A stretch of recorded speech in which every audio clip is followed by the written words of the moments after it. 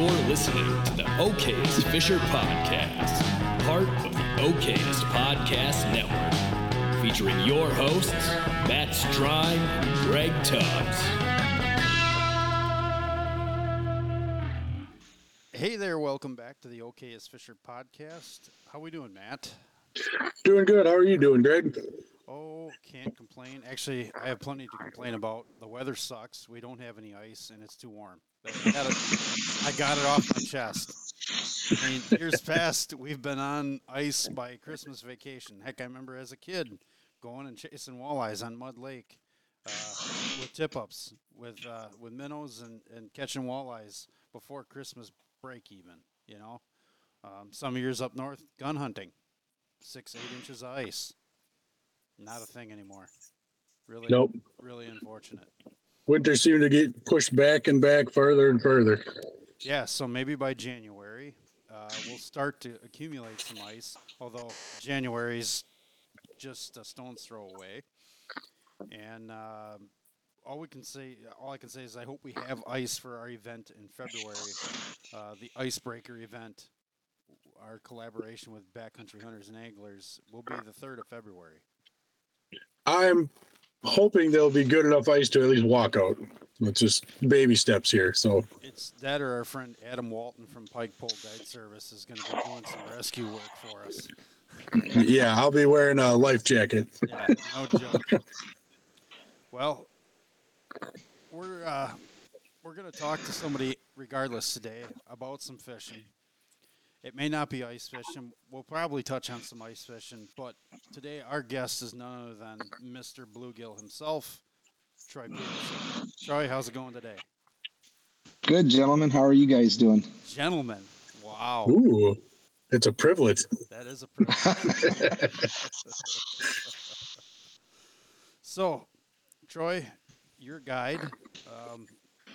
Your title, Mr. Bluegill, I mean, that's a pretty bold claim. You must love bluegills, as I love bluegills. Maybe even more. I don't know. I really love bluegills. You know, it's a passion for people that don't understand, and it's a passion for more than just the fact of chasing them.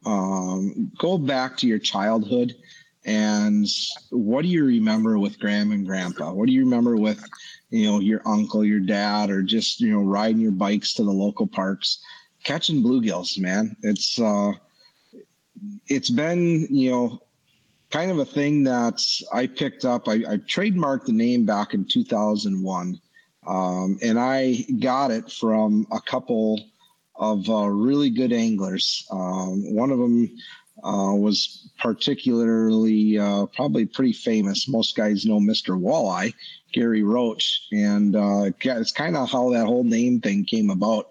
A mutual friend of Gary's is a good friend of mine from Oshkosh, and at the time my license plate said Mr. Walleye for Wisconsin, and I was diehard walleye angler, grew up on Lake Winnebago, and really wanted to pursue fishing tournaments and chasing walleyes, and it was good. I mean, we had a pretty good go at it, and my passion though still kind of went back to teaching and the guiding aspect more so than anything, and taking kids out and working with organizations like Big Brothers Big Sisters and getting these kids out fishing. And it's really just kind of spawned, and you go back to what these kids love to do and what we all love to do. Even the most, the Tommy Kimos of the world, the Tommy Scarlets, the Gary Roach, all these big walleye guys, what do they do in the off season when they're not chasing walleyes? They chase bluegills. Jason Shakurit, all these guys come up and, we'll go hit the ice together and go chase big bluegills around. So, I'm not going to say that I've caught the biggest bluegills in the world. There's plenty of people that have been out there that have way better water. And I tell you what, if I had all the money in the world and I could go anywhere, I'd be putting 4 or 5 pounders on the wall every day. But, for what we have to work with, and, it isn't, I'm not sitting here bragging that I catch the biggest bluegills. In my area, I think I'm probably one of the top guys that can go out and chase and find big bluegills consistently. And it comes from obviously time on the water, but educating and doing a lot of research on what lakes are producing or can produce. And, in Wisconsin, there's so much pressure, and the limits and all the laws and regulations just don't allow for these bluegills to grow anymore. So many people, and we talk about this in seminars and just day-to-day coffee talk with guys too, is as anglers, we've kind of gone in a dark area as far as what most people consider a successful ice fishing trip or successful fishing trip in general. And what is it? A limit. People think a successful fishing trip is going home with a limit of fish, and that's the complete wrong way to look at anything anymore. Do you go out in the deer stand and shoot 2 deer, 3 deer every day? No. You go out and you sit in the woods and you have a wonderful day enjoying God's country. And you know what? If you see some deer, great. If you shoot a deer, awesome. That's just a bonus. But I tell you what, some of my best days hunting are days that I sit and watch bucks chase does around and just enjoying, what's out there. And same with fishing now. It's, I want my kids to be able to experience what I had growing up. And I think the generations that we're seeing right now in the high school fishing teams and whatnot in Wisconsin are starting to mentally get brought up that you don't have to go out there and kill everything. You can go out and harvest good eaters, but these big fish are very special. And guys like some of the guys with the Linders. Mike Hayner's been on my show, and I've spent a lot of time with him. He's very special in the whole Minnesota deal with growing big bluegills and looking at all these different lakes. And I know there's been a bunch of different articles just online here lately too, with like Angling Buzz and such, that the DNR, the Minnesota DNR, has done a phenomenal job at restricting a lot of these lakes that can grow giants, and we're starting to see that come back. Wisconsin, no different. I think there's close to like 60 lakes now, just in kind of our general area, that have these special regulations, these panfish regulations put on, and we're seeing not only the size come back, but the numbers. And the fishing's really starting to come back, but we have to patrol ourselves. And I get into it with guys all the time, and unfortunately, it's the old timers, right? It's the guys that think they got to put 1,000 bluegills in the freezer and only eat 50 of them and let the other 950 go to waste. There's no way people can eat as many fish is what they catch, and it bothers me to no end. I've got no problem if you're going to have a fish fry and you're going to go out there and you need 100 bluegills or whatever to feed a big family gathering.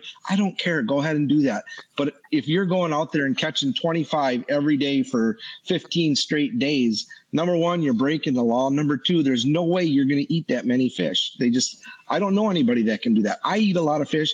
I've got 5 kids that I got to feed, plus my wife and myself. And, we eat a lot of fish, and there's no way I could put that many fish in my freezer and use them all. So I guess what I'm getting at is, these lakes, there's trophy fish that are available, and the regulations and everything are really starting to help.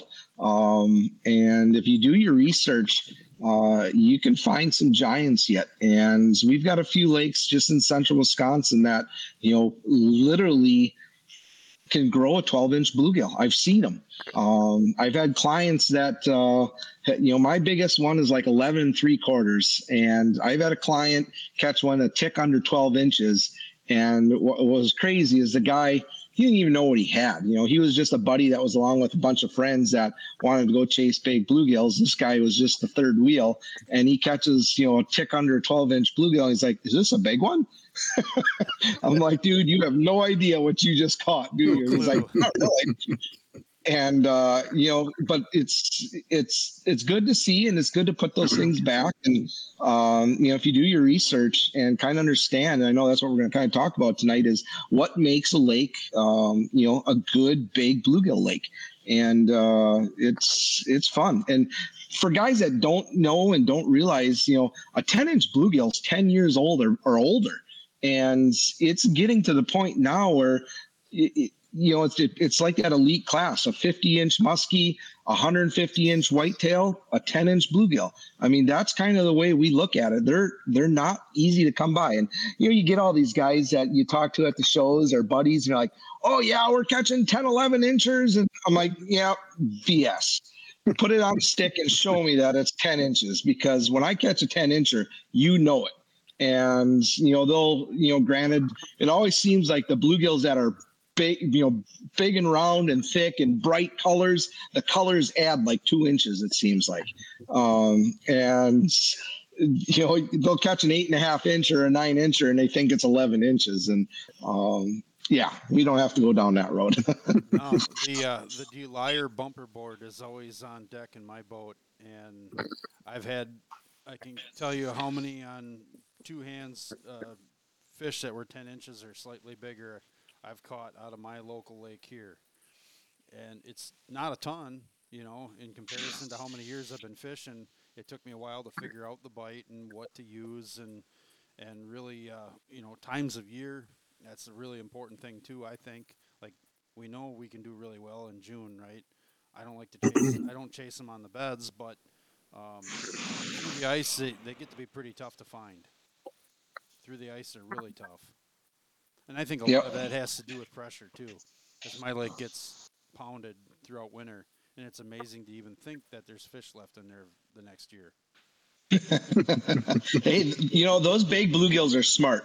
They're as smart as a big whitetail. I mean, they don't get big by being dumb, and there's a lot to be said about that. I watch and I study these fish on these lakes, 365 days out of the year. And, you talk about fishing on the beds, and I guess, I'm to blame. You go back 25 years or 30 years when I was a kid fishing with Grandma and Grandpa. They grew up in the Depression.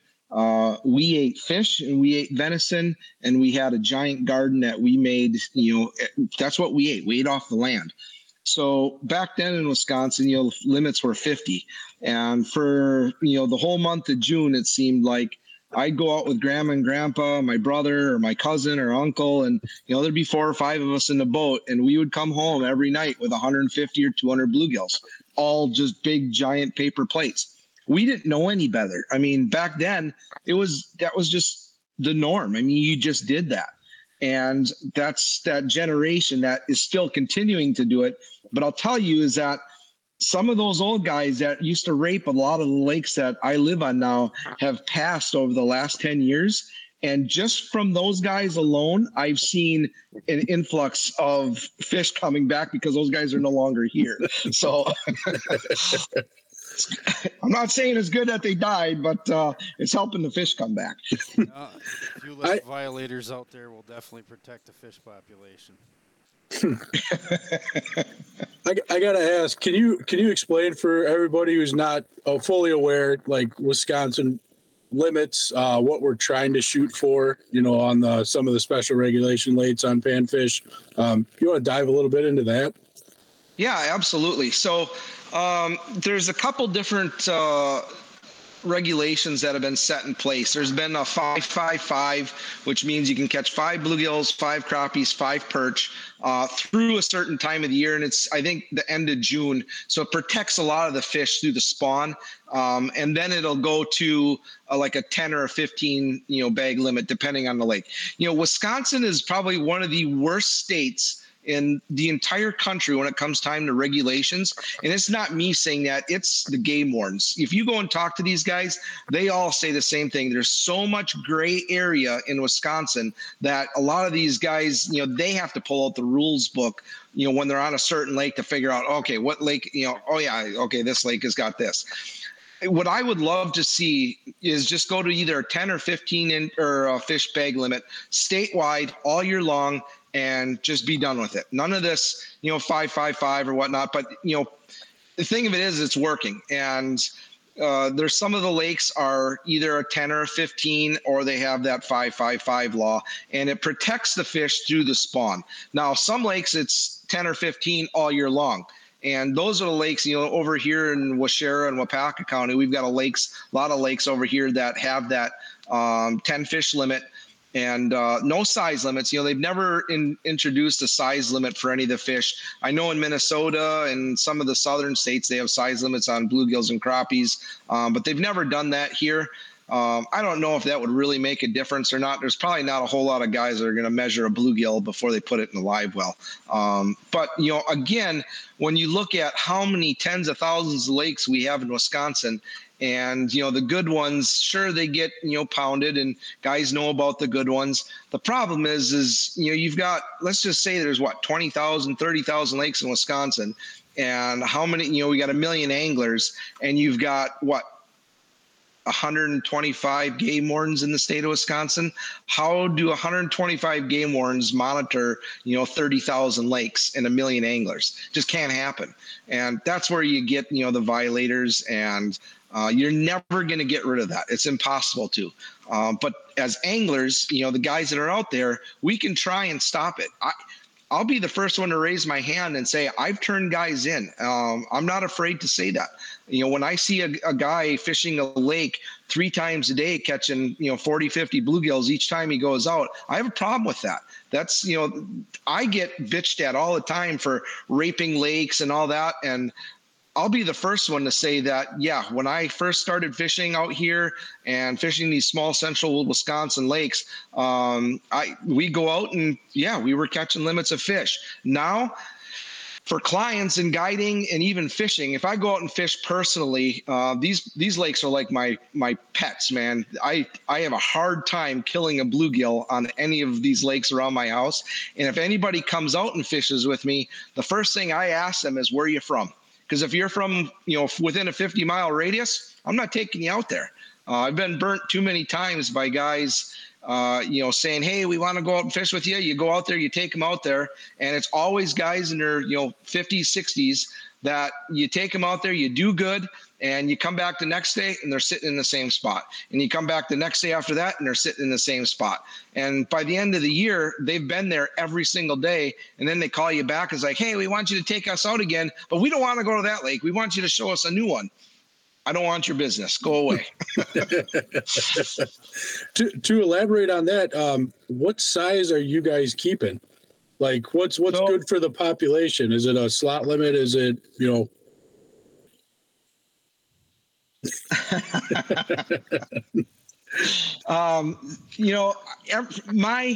I go out with guys, I know the lakes that can sustain good harvest. There's areas, especially on like the Winnebago system or the Fox River system, where you've got, thousands and thousands of acres of water. You're not going to hurt these systems by taking out a bunch of bluegills. Now, I always tell people, and my deal is typically anything close to 9 inches and above goes back, period, 100%. My favorite, I scale all my fish. I love a 7.5 to 8 inch bluegill. Everybody thinks that's too small, but I tell you what, let me go to a fish fry and let's hook up some 12-inch crappies, some 9-inch bluegills, and then a bunch of 7-inch bluegills. And what are the first ones that disappear off that pan? It's always the small ones. They're like they taste better. They're crunchier. They're just, you don't have those pin bones that don't fry up on those bigger fish. Just everything about them is so much better. Sure, it takes a few more to, make a meal, but still, if I'm going to feed a family, my whole family, if I go out and catch 25 bluegills, that's 50 fillets. At most, we can maybe eat 30 fillets amongst everybody here. So when I go out, if I'm keeping a fresh meal of fish, I typically I'll clean like 20 fish. And that is more than enough to feed a family. You throw some French fries and some, whatever mixed in with the fish, and that's a huge meal. Tell you what, my mother-in-law's got a great recipe for homemade coleslaw, and if we're doing a fish fry, that's what she's in charge of. And it's one of the things to look forward to if you're into coleslaw.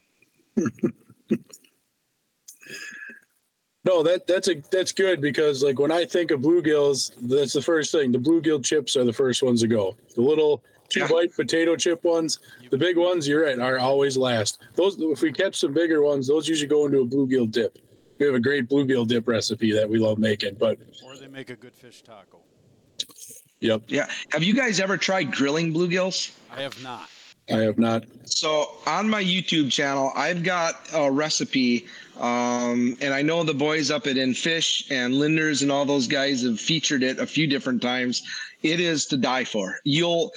My kids prefer it over fried fish.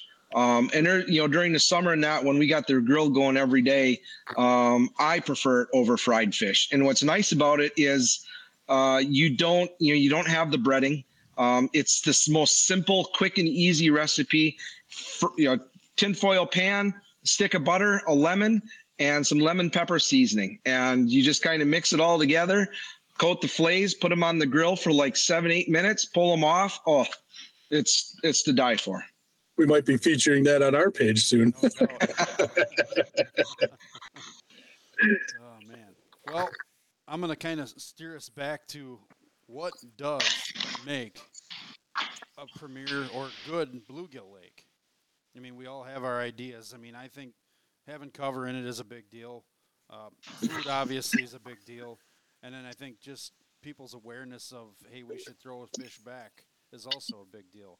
But care to elaborate on that at all, Troy? Yeah, so there's a lot of factors that go into growing big bluegills. There's a lot of lakes. Obviously, lakes that get pressured are going to struggle a little bit more, but it doesn't mean that they can't grow big fish. There's a misconception on the fact that if you have a lake that's got a bunch of bluegills in it, the fish are just going to keep growing and growing. It's not true at all. Bluegills are a weird species in the fact that they only grow to the biggest of the fish that's left in the lake. So if you've got a lake that's full of 10, 11 inchers, you're going to grow 10, 11 inchers. If you have a lake that's full of 7 inchers, you're only going to grow 7 inchers. You're not going to get above that. It's crazy how the genetics work in bluegills.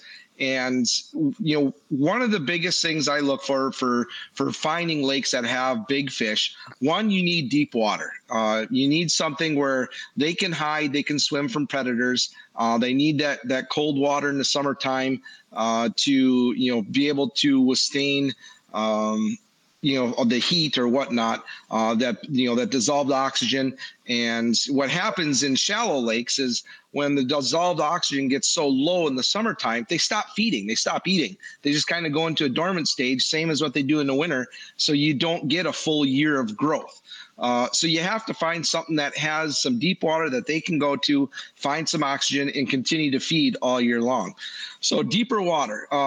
Typically, you want to find lakes that have good cabbage, good coontail, a lot of good weed growth, because with that, you're going to find a lot of good bugs. And when I'm out, and you always find those big lakes, middle of summer, 4th of July, and you're driving around or you talk to people and say, hey, do you have dragonflies on your lakes? And if you're out by a body of water and you see dragonflies flying all over the place, or back in these shallow bays, you're seeing a bunch of dragonflies flying all over, that means there's very, very good food source for those bluegills. And bluegills love dragonfly larvae, the thunderbugs and the hellgrammites and stuff like that. If they have all that good protein, you're going to find some big fish. The other thing is, if you know of lakes that have, all the right, structure, weeds, depth, if there's no big bass or no big pike in there, there's not going to be very many big bluegills. You have to have a balance of predator fish to keep those small fish in check. Otherwise, you get that stunted lake again, and you're just going to run into a bunch of small fish. So, and there's a lot more things to look for. stained water versus clear water. I find that the clear water lakes always tend to have the bigger fish. And I think for that reason, goes back to what forage is there, the bugs. If you have stained water, typically you're going to find some cabbage, but you're not going to find that cabbage really down deep where it needs to be. And when I say that is, I always look for cabbage that grows, 14, 16 feet or so. If you can find lakes where you got really deep cabbage, you're going to find fish that in all species, whether it be, walleyes or pike or bass. Typically, if you got deep weeds like that, you're going to find some big fish right along with them. How much does acreage play into it for growing big fish? It doesn't.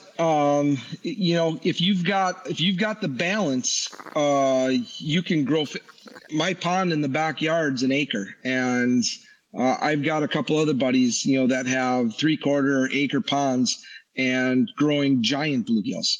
It's food, it's predators, and cover. Really those three things. And obviously we've got aerators in our pond, so we don't have to worry about that. But you have to have a food source. You have to have predators to take out the small fish, and then you've got to have cover for the big ones to be able to survive too.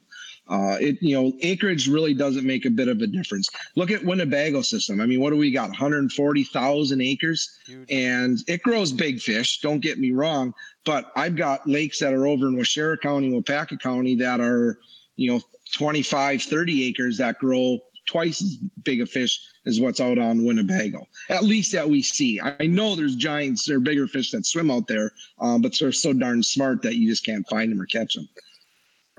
Well, and that's a lot of acreage to try and cover to try and find them too. I mean, and they move. You get a big wind, it'll push them to another side of the lake, so they don't always hold tight. Yeah, and that's one of the nice things about those small lakes is you can cover the whole lake. I mean, you can figure it out pretty quick. Where you get out on the Winnebago, everybody asks me, "Hey, can we go catch some bluegills in June or July or August?" And growing up on that lake, it's easy to catch bluegills in May and June, and then again in October, September. July and August, I have no idea where these fish go. We might stumble into one or two here and there, but they pull a Houdini act and they disappear. And I think they go where everything else goes. They go out into the mud flats. They're feeding on lake fly larvae. They're feeding on redworms. And you've got 40 miles one way and 9 miles across. That's all the same. And those fish can go anywhere and do anything they want. It's funny you say that because I experienced that on the Madison chain over the summer, and it was late July, August, and fish in our typical spots that we like to try and find them, and we've had success at, and just the way the weather played out, we weren't finding them. So I'm like, we got to go deep. That's the only thing I can think of doing. And there's a flat out in this one area, and I believe it was about 25 feet, and it came up to about 16. We were bouncing between those two depths, and like literally right on the bottom. You weren't picking them up on the graph, but all of a sudden you'd sit there and leave a bobber sit in front of it, and I played with depth, and finally I had that jig head with that red worm just ticking the bottom, just barely ticking. And the only way I knew I had a fish on is when the bobber would start to swim away, and then he would have enough oomph to pull it down. Yep. My other buddy would also fish with just a tiny split shot and an Aberdeen hook and a redworm or a leech, and throw it right on the bottom and just super light, ultralight, 4-pound test, and that's how we got fish. Yeah, they're notorious for feeding off the bottom in midsummer, and for a couple reasons. One, what we were talking about, thermoclines and that dissolved oxygen, right? You get up above that, water's too warm for those fish. They don't want to be there. They want to be down, and they want to be able to live a normal life and go out and feed and do what they want. They get into that hot water, and that oxygen levels are down, and it suffocates them, and they don't know what to do. So that's why they go down deep and they feed off the bottom on a lot of these lakes. Yeah, absolutely.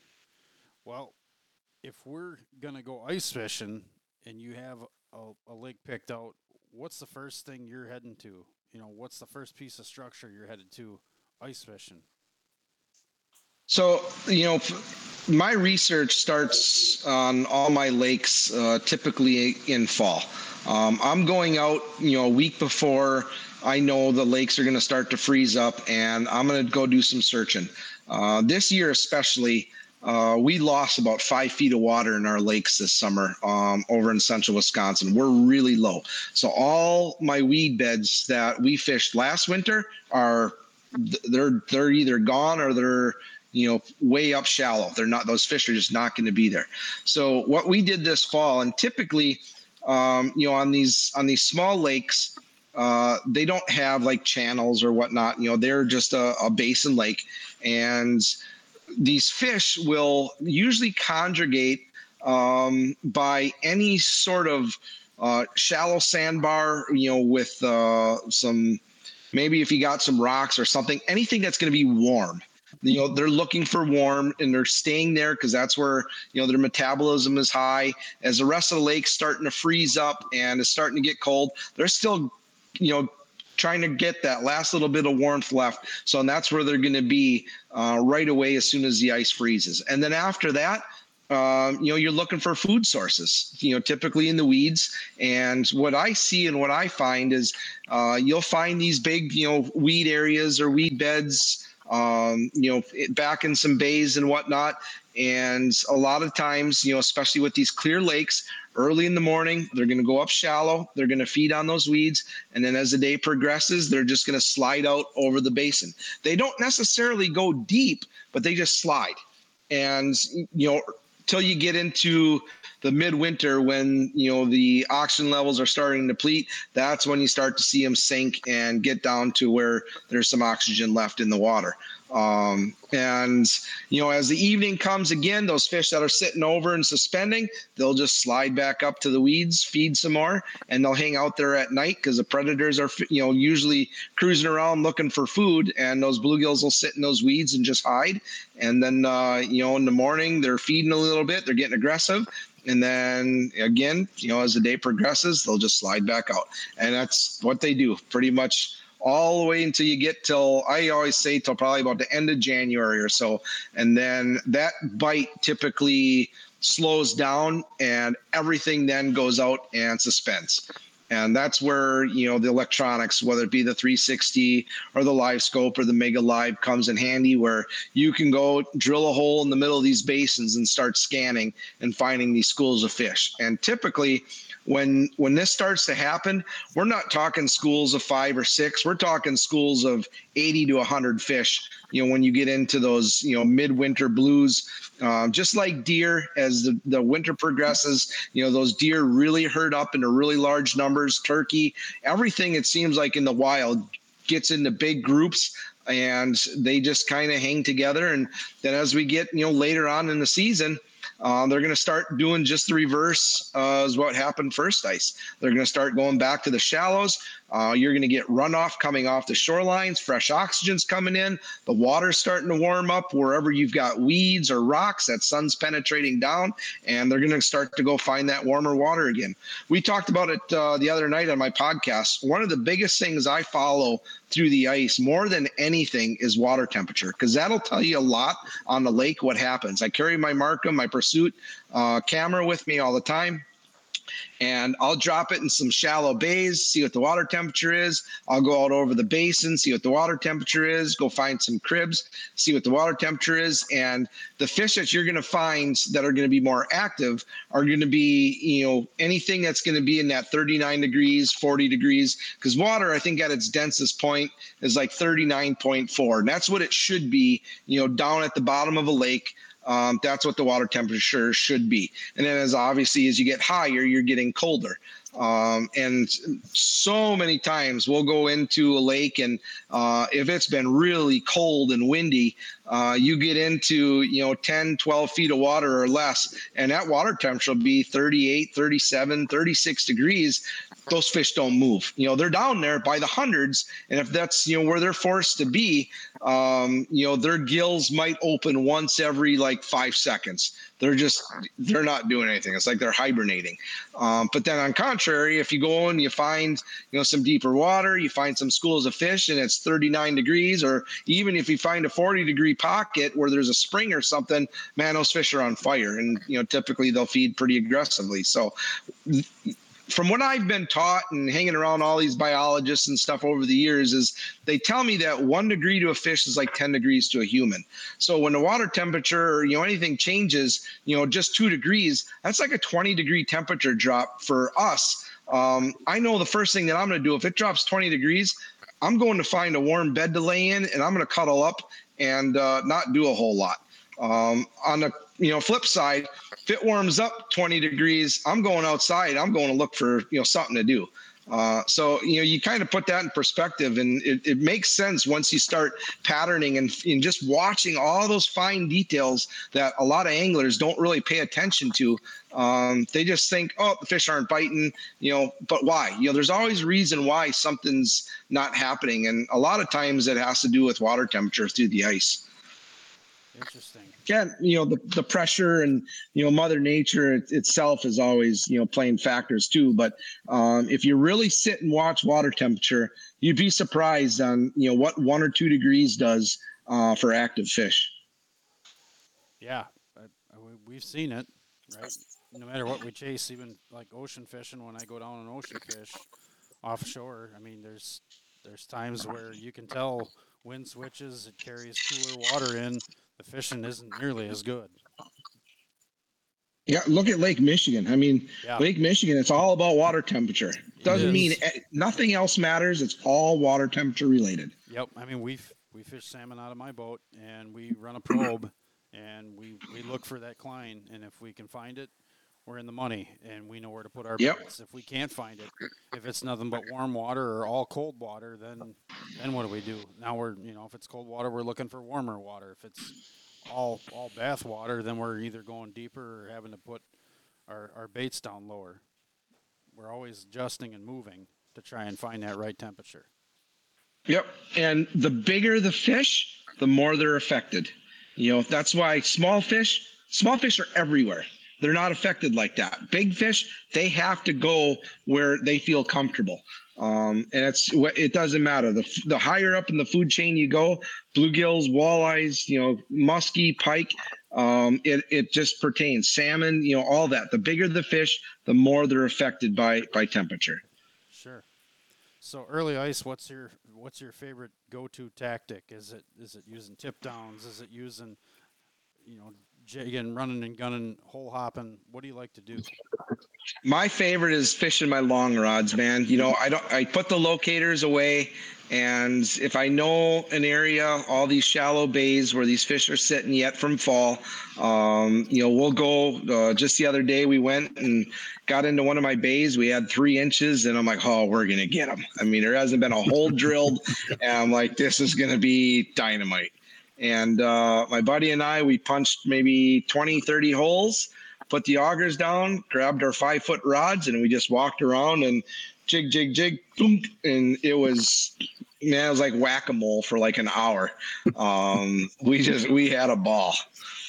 And that to me is probably the funnest way to fish. If nobody's ever done it, it's simple, it's fun, it's easy. No electronics required. You've got long rods, a spring bobber, no reels or anything. You're literally just dipping down in 3 to 5 feet of water, watching a spring bobber catch a fish, lift it up, take it off, put it back, drop it down. And it's, just repeat. Absolutely. It sounds like a blast. It's, just like you said, going back to being a little kid. Simple fishing, get it out there, get it in front of them, watch the bobber disappear, watch the spring bobber load up, set the hook, bring it in. There's nothing more fun than that.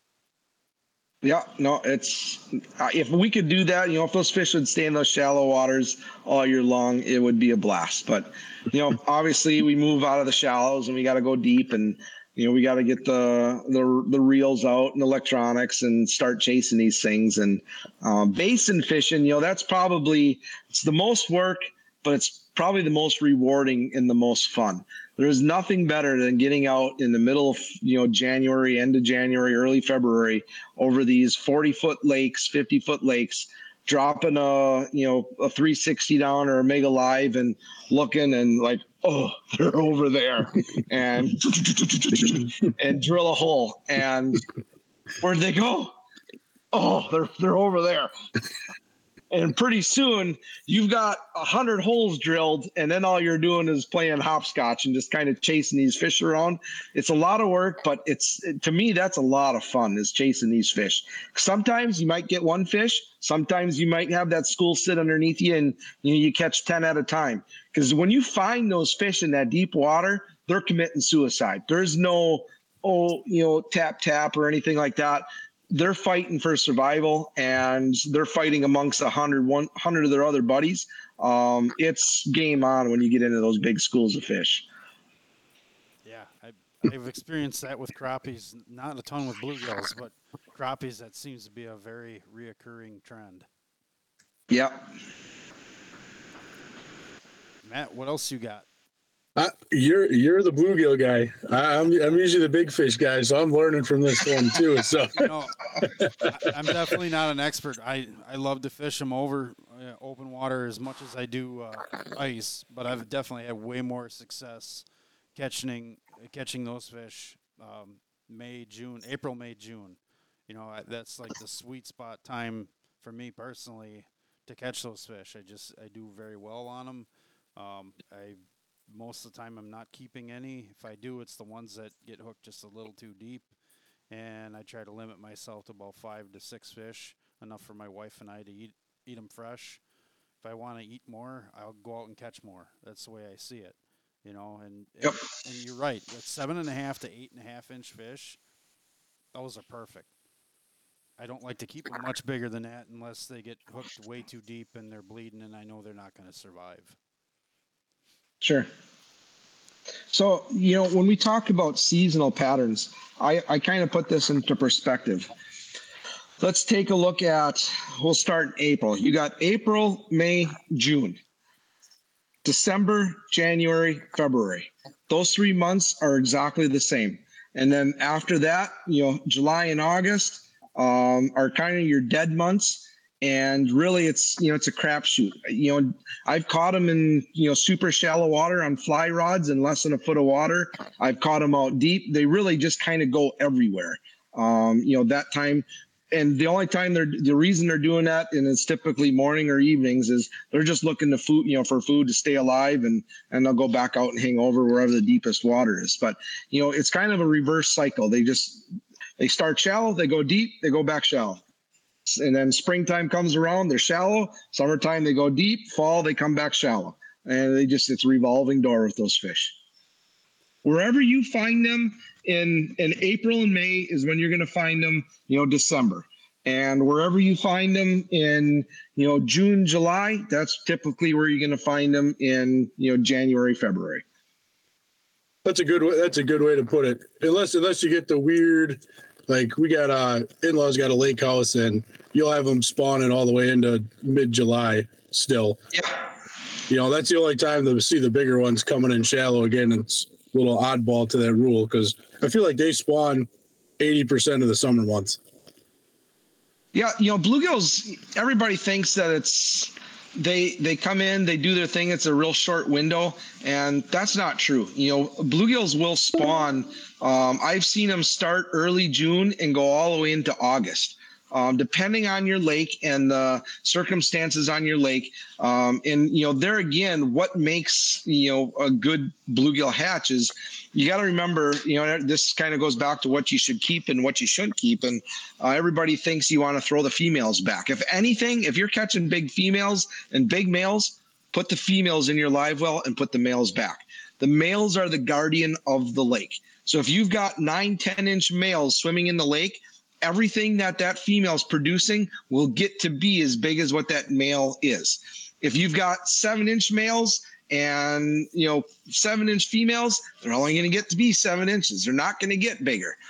So it's always important to keep the guardians of the lake in the lake, and you can take out females and you're not going to hurt anything, because for every one female is going to go and dump her eggs, and there's 15 more behind her. They're going to go over to the same bed. That males, and the bigger males choose the prime spawning spots. The bigger ones are going to be deeper, and the shallower you go, the smaller typically the males get. So when guys go start fishing the beds, you can see all the beds up shallow, and it's like plucking ducks out of a barrel. The ones that you don't see are the ones that are down deep, and those are the ones that have the giants on them. They're not going up shallow. They're smart. They know that that's easy prey for birds or other big fish. But the ones that are down deep, those are the ones that you want to look for. And when it comes time, when that spawn's happening, again, researching lakes. I love nothing more than to go out, take my kayak, and just skirt around the edges of these lakes with an underwater camera and see what's down there. That way I can tell and I know, man, this lake has nothing but 8 inches in it, no trophies. Or holy cow. I mean, because that's where when the fish are under beds, everybody can find them. That's where they're at. They're not going anywhere. You can see them. They're easily to find. And, you can really tell a lake what it's going to be like, in 5 minutes by cruising around looking at some beds. After that, I can't fish them on their beds. I don't enjoy it. You can do too much harm. Just like you say, you hook them deep, typically too, during that time period. They're just carnivores, man. They'll crush everything that swims by a bed. And a lot of times they're swallowing hooks. So you end up killing a bunch. And, if we do go out, it's going to be with a fly rod and a barbless hook or something like that at night with a fly rod. And, we'll catch a few. But even at that, I hate fishing them on the beds. Fair enough. I think we covered tactics pretty well. If you had 2 baits that you could use for bluegill fishing, what would those baits be? I really only use 2 baits for bluegills. I run a black or a purple. It's I think a 7 or an 8 millimeter tungsten jig with a Euro larva, or I'm sorry, the Z-Man Euro, I don't know. It's like a Helgramite style bug. And a drop of super glue, you feed that up, drop of super glue on the bottom of the jig head, and you can typically catch about 30 fish on one piece of plastic. If I'm in the summertime and I'm throwing baits, I don't use any bobbers. It's strictly just a tungsten jig on that little piece of plastic. You can swim it, fast. And if they're slowing down and they don't want a real fast moving bait, then I'll typically go to just a split shot, whatever size that we need it to be at for wind conditions or whatever. A split shot with a number 12 or number 14 true turn hook, and there again that same piece of plastic. And I have, again, what are we trying to replicate? We're trying to replicate that Helgramite or that thunderbug, and that's what this thing looks like. It's a motor oil or like a greenish, looks exactly like what's swimming around in the water, and that's my bait of choice. If it's a little bit slower, or if I got clients, nothing beats a leech on a slip bobber. You can put that along, out in the basin, suspended fish. You can put it along the edge of the weeds. It doesn't make a bit of difference. A bluegill is going to just crush a leech. Yeah, and some of my biggest ones, you keep the little ones away, but I'll use jumbo leeches and catch 10-inch bluegills, and they'll have the whole thing gone. Mm-hmm. My biggest bluegill I caught was caught walleye fishing. I can't even say was trying to catch it. It's a little bit of an eye opener, though, isn't it? I've had guys 3/8 jigs trying to hang them over the side, over the drops out here in the middle of summer. They're drift fishing for those deeper fish. 3/8 jig head with a jumbo leech, and they hook the biggest bluegills that they've ever caught out here. It's just what it is. That's how it works with every fish. My biggest walleye was muskie fishing. My biggest smallmouth bass was muskie fishing. It's you never, and then you try to throw those style lures to catch a smallmouth or catch a walleye. You can't catch them to save your life, but Yep. And flip flop, right? Your biggest muskie is caught walleye fishing. Exactly. Usually in the springtime. Well, great. Troy, do you have an okayest fisher moment that you could share with us? Say that again? An okayest fisher moment. Being that we are the okayest fisher podcast, I'm not expecting like a Bill Dance, you tripped and busted your knee on the ball of your truck kind of thing. But if you got something similar, we're all ears. Let me see. So back when I first got started, the Frable guys took me under their wing. The marketing director there, his name was Steve Oates. And, here I am, a 19-year-old kid, 20-year-old kid that's getting into the industry. And the vice president of the company and the marketing director from Frable calls and says, "Hey, Bluegill boy, I want to take you out. I want to go out fishing with you on the ice." I'm like, "Yeah, man, I'm going to score some brownie points." And I had a spot on Big Lake Butamore that was just dynamite all week long. We had 10 inches of ice. I had at the time I had a 1969 Johnson snowmobile. It was a little 440, no suspension, just bogey wheels, and but it was reliable. Started on the first pull and got myself around. It's all I could afford at the time. And I had Fishman, or Steve Oates was his name, and he's a big boy. He's probably pushing 350, all of that. And we wake up early in the morning, and we want to get there first, early in the morning. So get everything unloaded, get on the ice, and we're driving to the spot. And you always, you get that instinctive feeling like something just doesn't feel right today. And we're driving along, and I'm on my trails from the night before yet. We had snow on the ice, so I'm driving. And all of a sudden, something just didn't feel right. I'm like, oh, no. And the wind had busted apart the ice, and we drove right into open water. Oh. And luckily, we were on the edge of a river channel, and we were only in about 3.5, 4 feet. 5 feet over was like 10 to 12 feet. So we went down, and of course, it's like one of the coldest days of the year. I think it was only like 8 degrees that morning. And we're sitting in the water, and Fishman just starts laughing. I'm like, there goes my career. It's over. This is going to make it through the entire fishing industry, and, it's going to be bad. But, we took it as good laugh. Believe it or not, the two of us, we had the Frable shacks behind us. Those were floating. We got those pushed off back onto the ice, and the two of us picked that snowmobile up. I think adrenaline kicked in, got it up on the ice. I tipped it over, took the spark plugs out, drained everything, pulled, and got her fired back up. And drove back to shore, got everything on the trailer, went back home, got all our clothes off, throw everything in the dryer, and we were back out fishing by 11 o'clock that morning. So that was probably a moment that I'll never forget, being as young as what I was and being out with the big wig in the fishing industry and just getting started. I thought for sure that was going to be the end of me. Well, awesome. I think we're going to bring this plane in for a landing. Troy, where can people find you, find your information, your guide service? Yeah, you can, my website, www.mrbluegill.com, or if you do a Google search, just type in Mr. Bluegill, you'll find pretty much everything there. And then all the social media channels is all just Mr. Bluegill, whether it be YouTube, Instagram, Facebook is there.